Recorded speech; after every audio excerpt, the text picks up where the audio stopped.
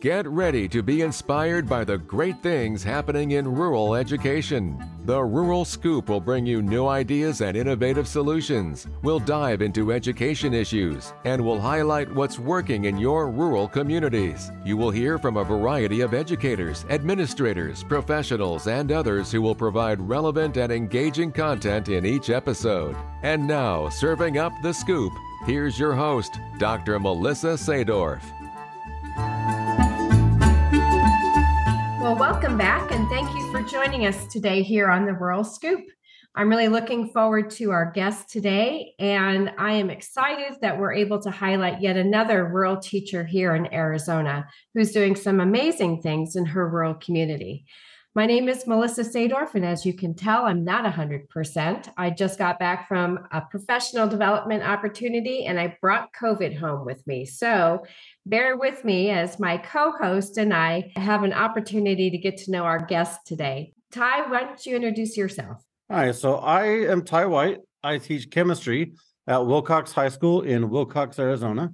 I am the 2023 Arizona State Teacher of the Year, as well as the 22-23 NREA, National Rural Education Association, National Rural Teacher of the Year. It's a mouthful. A little bit.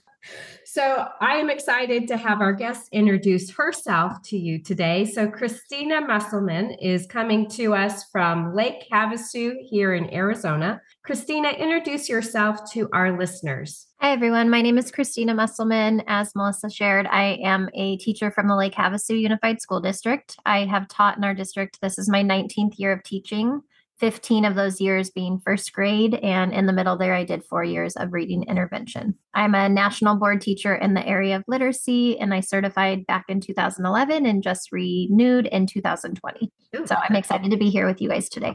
Ready to give us the scoop? I'm ready. You know, before we start, I just want to say this is something fun for people who are listening in. If you're not familiar with Arizona, Christina and I are just about as far apart from each other in the state as you can be. I am way down in the southeast corner, and she is way up in the northwest corner. You know, we talk about access on here. I love the way we've learned to use technologies. We'd have had to meet somewhere in the middle to try and record a session together before. Like how neat it is for us to be able to collaborate with people from long distances. And I hope that it comes to light as you talk to each other through the time that we're spending in the podcast, how different your different parts of Arizona are. And one of the things that I think we highlight often is that rural is not a monolith, that there are context differences between your community and my community that really do matter in terms of how we identify and solve problems and how we access community assets and how we interact with our staff and our students in our rural schools.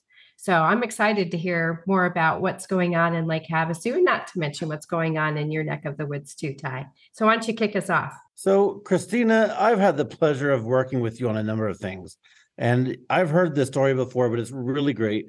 Would you tell people about how you became an educator? So I chose to become an educator like most young children. I played school growing up, and I loved working with kids and following that teacher model. I was the one who, instead of going home to play, would play school with my stuffed animals. But back when I was 15, my parents relocated. We grew up in San Diego. So I grew up in a large area, big school district. We moved to Lake Havasu when I was 15. So I was ending my freshman year of high school.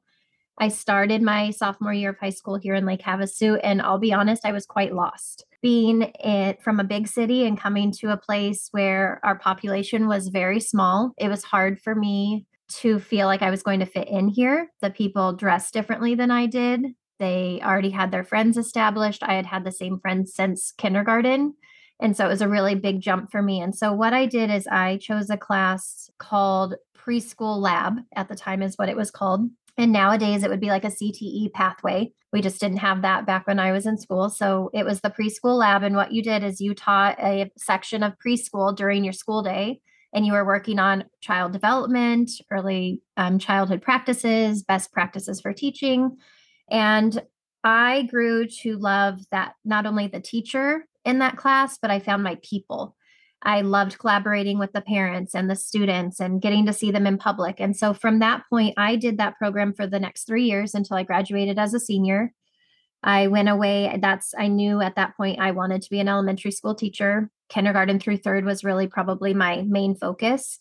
And so I went to the University of Nevada, Las Vegas. Everything from Lake Havasu is roughly 150 miles. We're 150 miles to Vegas, 150 miles to Yuma. Every larger city is about that distance from us. So I went to Vegas and got my elementary teaching degree. During that time, I also had my daughter, Alyssa, and it brought me back home to Lake Havasu because my family was here, and that was going to help me supporting my own daughter as I was doing schooling. So really, what brought me to be an educator is just that community brought me to who I was in this small community in Lake Havasu and finding myself as an awkward teenager. And so I just realized that that was going to be the best pathway for me. So Christina, besides it was home, Lake Havasu is also a rural community. Why are you teaching rural besides the fact that it's home? My initial reason for coming here really was the people, because it was family to me and I needed that support. It was hard to juggle life for me in the big city, being a young mom, trying to go to school, trying to work, all of the things. And so what brought me back here initially was my family. But the reason I've stayed over the years in this community is because I love the community. I have grown up here. I've established the relationships here.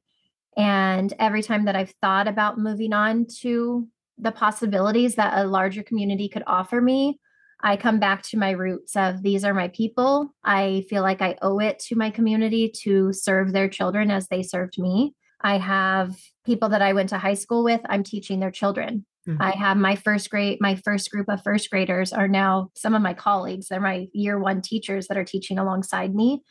And I just don't know that I could cultivate that in a larger city. So being in this community, the people and the relationships I've built has really kept me here. And then having my own children go through the school system was really important to me. And just knowing that my own children are taken care of because they're a part of this community. So that's what's kept me here. You said this earlier, but I want to go back and I want to capture this for a second. Moving from San Diego to Lake Havasu is much smaller. Just for comparison, what is the size? What is the population for Havasu? Our population is roughly 50,000 to 60,000. It fluctuates. So I want to say that we're around like 56,000 currently. When I moved here, I want to say there was only about 30,000 people that lived here. And at that time, a lot of the people were snowbirds. So and summer birds, if you want to call it that, but they had homes here as a second home, but they did not live in our community full time. So I know you've already talked about your favorite part about teaching in Havasu, but if you could connect that to what makes Havasu a rural setting, what are the rural conditions that make you enjoy teaching there? So again, I would have to go back to the relationships and building that community. We have in our district, we have a total of 8 schools. So we have 6 elementary schools, 1 junior high, 1 high school. So as a rural school, it's neat that we get to connect with all 6 schools. So we have at least 1 planning day of professional development a month where we are meeting first grade teachers across the district. At times, we will also do vertical where it's K1 meeting together or 1-2. And I feel like as a district, we are connected with each other. We all use the same curriculum. We all speak the same language. We have rapport with each other. If a family is moving from one site to the next, so if they're down the street 10 minutes and they're coming to me, I know that I have people on that campus that I can call and have communication about the students.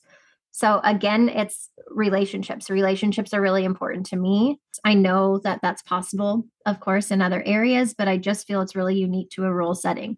So we have the mayor coming into our classes to read during Read Across America Week. We get to visit community events where our students are being highlighted. One of our days when we did our kindness chains, the mayor came in and he proclamated a certain day and gave our school a plaque saying that this would be Kindness Day of Lake Havasu for eternity. And that is known in our community. And I feel like just being rural really brings us together as a community, and we're supporting each other and moving forward with the things that life throws at us. So Christina, I'm going to switch the conversation to focus a little bit more on challenges or barriers or things that may not necessarily be easy to access in your rural community. So what are some of those challenges and how have you overcome them?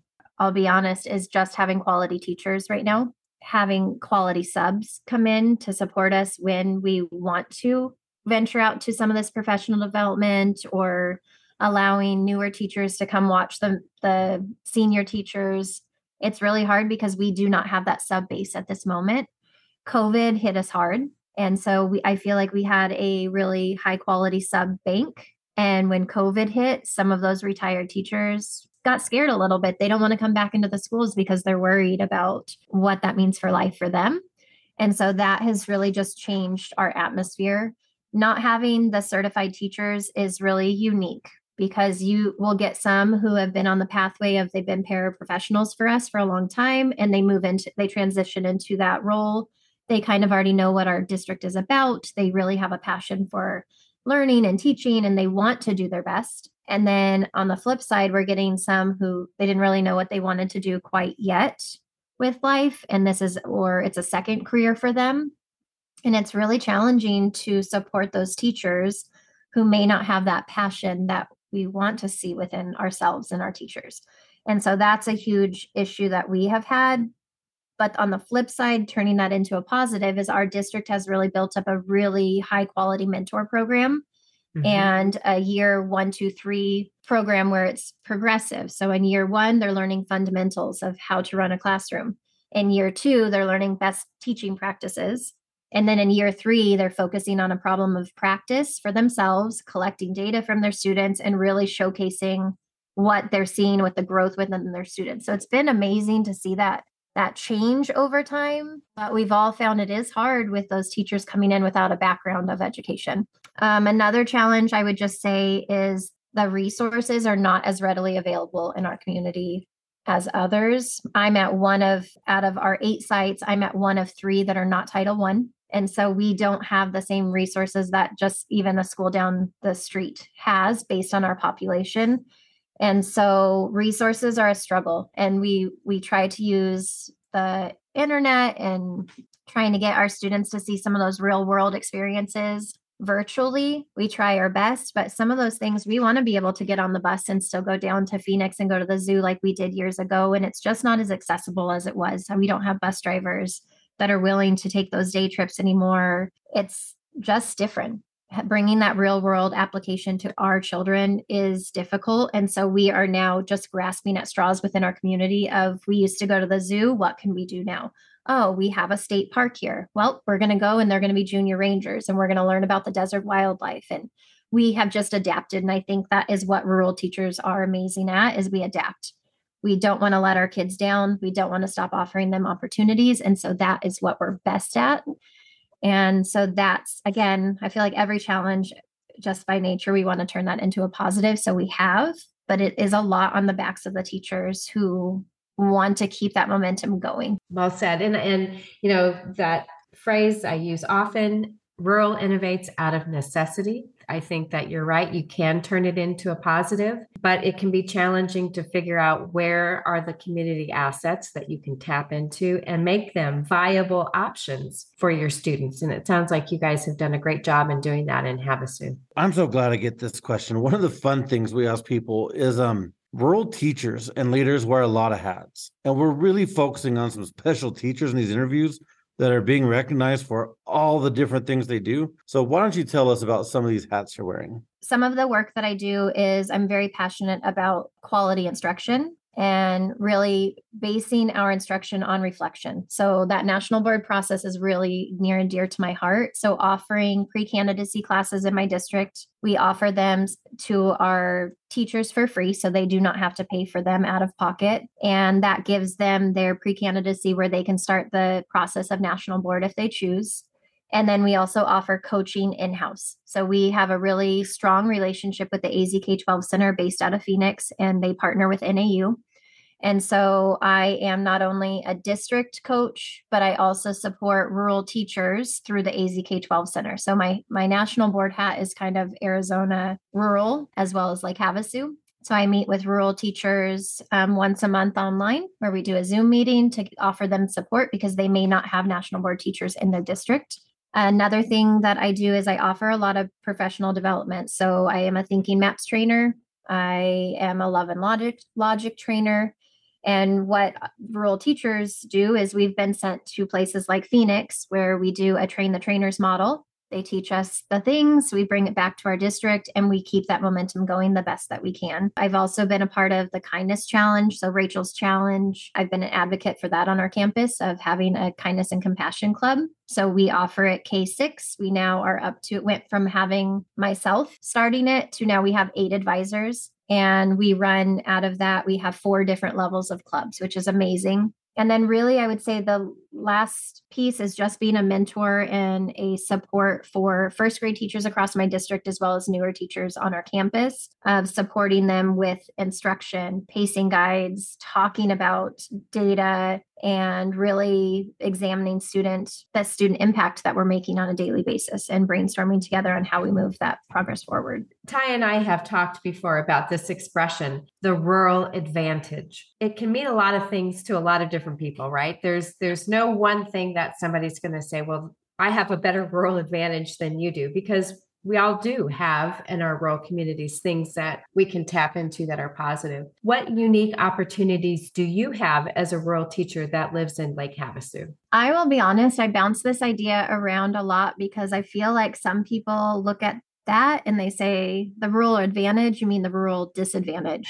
I think they look at it as a disadvantage that we live in this community. To me, there are so many opportunities that I've been afforded being a part of the Mohave County Teacher of the Year and being a part of ARSA and getting to go to that and network with teachers across the state from other rural communities. To me, that was a huge advantage to my career. It put me in connection with people like Ty, like you, Melissa, who I would have never had the opportunity to meet and be able to collaborate with and talk about those common things that are important to us as educators and realize like, you are my people. We talk the same language. We have the same goal when it comes to teaching kids. And so I just know if I wasn't in a community like this, the bigger community, I think people get overlooked for some of these things. And so I think that's really just an advantage. And then in our community, we are a industrial community in Lake Havasu. We have the London Bridge here. We have these things that people don't even realize that, like how significant that is, that brick by brick, Robert McCullough brought over the London Bridge and built that. And then the channel is man-made and all of these things to where our kids get that access all the time. And I don't have the words. What's the word? They take it for granted. They take it for granted. Yes. I'm like, what is the word I'm thinking? But they take it for granted. And when we talk to our kids about that, like, do you ever go down to the bridge? And they're like, no. What do you mean you don't go down to the bridge? My kids and I walk the bridge all the time. So just those things, I think it goes back to our unique areas. We are a boating industry. Our kids are really big into, we have lots of car shows and boat shows and that type of thing. You know, we do bring in one smaller rodeo. And so they are getting a lot of real world experiences. We've had the balloon festival for several years in Lake Havasu, and the balloons now come to every single school. And I just think some of those things are really unique. If you were in a district with 32 elementary schools, would you have 32 pilot crews willing to go out to these schools in a 1 to 2 day time? So our kids are getting some of those experiences that's unique to us. The one I feel my kids take for granted is the Chiricahua National Park around here, the one on the rocks. Mm-hmm. You end up like, that's the whole thing about being rural here. There's a reason these communities are situated. There's some beautiful geologic features, and they just miss out on them. But it's still, we have these neat opportunities where we're at. Mm-hmm. And it just feels like so many people do miss that. Mm-hmm. And I think like for us, for example, people think of Lake Havasu as, oh, you're in the desert. It's so hot. Well, Arizona, it's so hot. What do you do there? Like, what do you mean? We have the lake, which is amazing. You can do so many things on it. You can go hiking when it cools down. And then going back to, we're only 150 miles or so from Flagstaff, from Phoenix, from, those areas to where we can do everything within a reasonable amount of time. Mm-hmm. We're kind of located near everything. So there's that access. Christina, I think you're exactly right. I think there certainly are a lot of stereotypes that people hold about what it means to live in sleepy rural communities. Like you said, how disadvantaged it must be not to have 18,000 Starbucks within your city limits. I'm not sure what they think we're missing, but we've got special other unique opportunities. And that's a great thing to grab a hold of. So I want to ask you, Is there a story from your teaching that stands out? Like, what would be your proudest moment as a teacher? I'd love you to tell us about all that. When I came here, I student taught for the first 8 weeks of school. We were on a modified year-round calendar at the time. And so we would have these 3-week intersessions. So we had made it to the 40th day within that 8-week period. On the 40th day, at that time, the school acquired more money based on our population.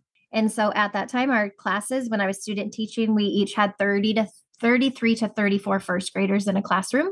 So I student taught not only in first grade, but with a huge class. And there was enough money there on the 40th day where that school was allotted a fourth teacher. So I had the privilege of becoming that fourth teacher. So I stepped out of the shoes of a student teacher into my own classroom. And the unique piece is we had these classes. I got 8 kids from each of the other 3 classes. And so that's a very hard transition. It's a hard sell to parents of you're taking this baby teacher who's barely 21, and she's now going to be our full-time teacher.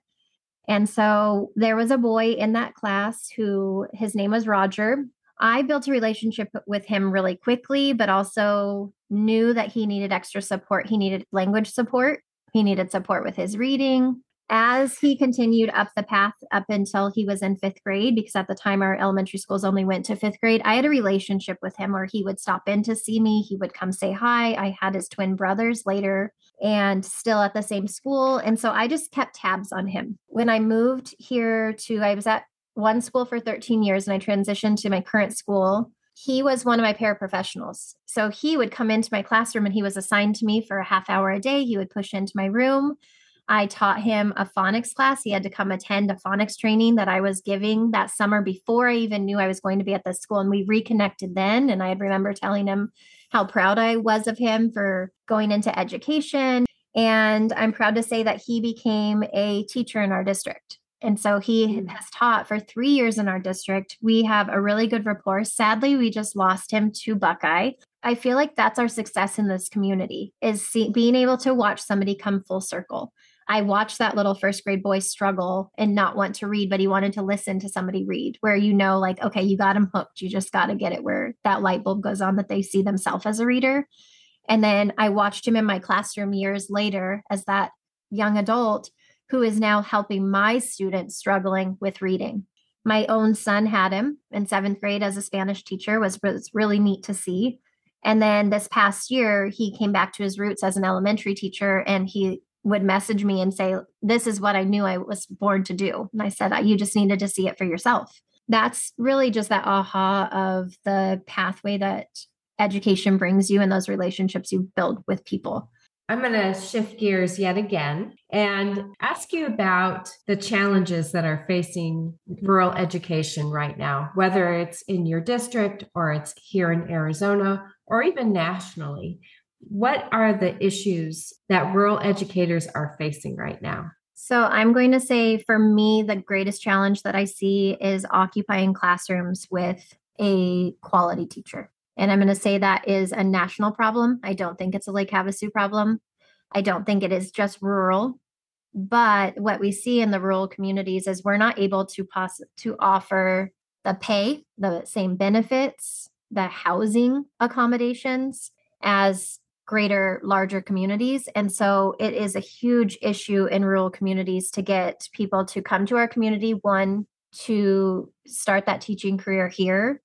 And it's an even greater challenge to get them to stay. We have to invest in people. I don't know that problem is going away anytime soon. I know that I have friends who are teachers that have taught a long time and their own children coming up through the ranks and going to college. They're encouraging their children not to pursue the education career. My daughter is going into nursing. We watched my dad go through a really rough battle with cancer. She found that she needed to be that person that people wanted to connect with, building relationships, back to that, with the customer, so the patient, to help them get through that difficult time. And so she's chosen the pathway of she's going to do pediatric oncology. And what I've asked her, and I'm a teacher by heart, and I see this in her, and I know how good she is with people and kids, to get a secondary degree, a minor in education, because you may find at one point in your life that career, nursing, it's going to be difficult. But I think that having that education background and educational psychology, all of those things are going to help her even in the nursing field with pediatrics. And I want to see people like her. I want to see her fill her own bucket by doing something that she loves and she's passionate about. And I think that's the missing key in education. We didn't get in this job to be rich. We got in this job because it was a passion of ours. We want to make a living, of course. We need to provide for our families, but we get rich off of the relationships and the gratification we get just by watching our kids learn and seeing them develop over time and watching education shift. Is it frustrating? Yep, it can be. But I think it's just, we get that self-gratification daily by supporting students and seeing what they can do with this learning. We need to, as rural teachers, as teachers in general, we have to build up our community, and we just have to keep being those bright spots the best that we can, get people to want to return to this career, because it's life-changing. You know, you are phenomenal at this. Like, I really admire the way you coach and mentor and support other teachers. And I'm thinking NAU ought to be hiring you to train new teachers. What would you tell people who are thinking about becoming teachers? And especially what would you do to help recruit those teachers to rural communities?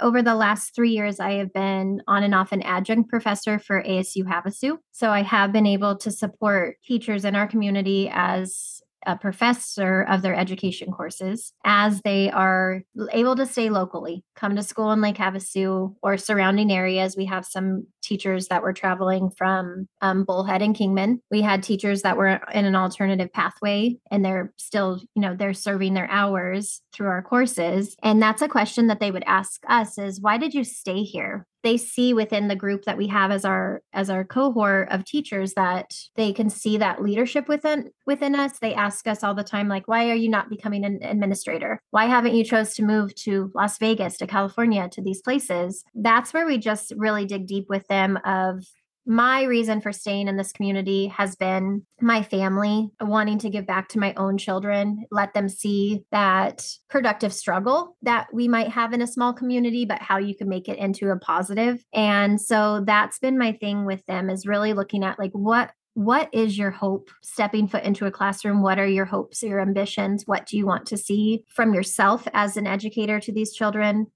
And what is your lifeline? Like, what do you want to do with your career? What is your end game? And so really getting to talk to them and hearing, I really struggled in school and I want to be an advocate for kids. And then I can bring in, do you know, in rural communities, you're going to know your community more. You're going to see them at their soccer games. You're going to see them at the grocery store. You're going to run into their parents at the insurance place because they're going to be your insurance agent. Everything is very local. And so I feel like we can bring that around to them and let them see that aspect of the community and how it builds on each other. And then the other piece is allowing them to see, some of us, could we go into those other roles? Yes. Not all of us want that pathway.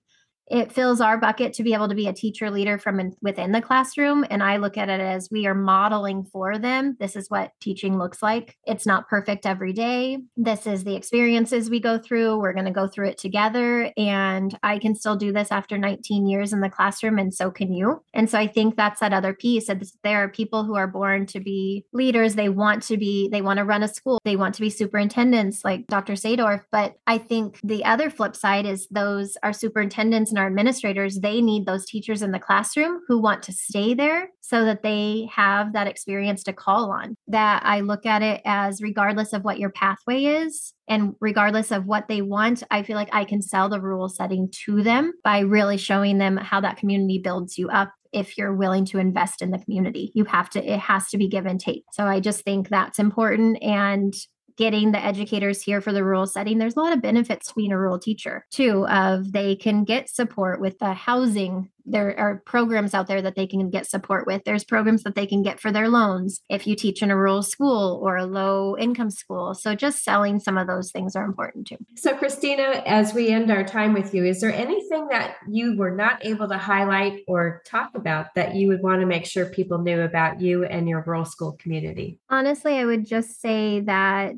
I just want people to be aware that rural schools doesn't mean less quality. So yes, we may serve a smaller population of students. Yes, we may have a smaller population of resources, but we are giving our heart into what we do each and every day. Whatever rural community you are living in, just know that you have teachers on those campuses that are there for your children. They want to be there. This is the work that they've been called to do. That's what I think is just the most important when I think of my own work, is that this community needs me and I need my community. So it is just that loving relationship back and forth, because I don't think that everybody sees Lake Havasu as rural as other areas. When I look at our population serve about 5,500 students, which is large when you think about rural schools, to where we've had some people that their school may serve 30 students and that's their whole district. And so I know that our community is a little bit larger, but it's really just the geographical location of our school and the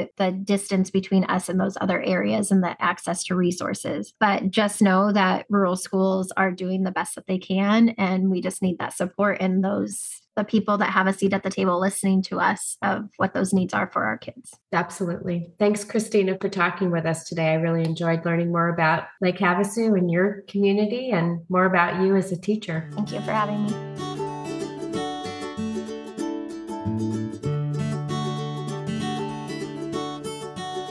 Thank you so much for listening to The Rural Scoop. Please be sure to rate, review, and subscribe, or even leave us a comment. You can check out previous episodes of The Scoop wherever you get your podcasts.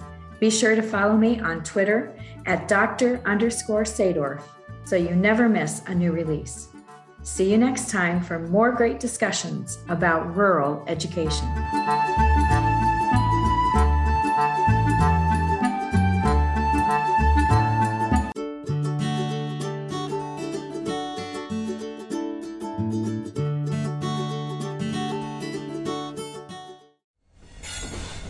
Proud member of the Podnuga Network.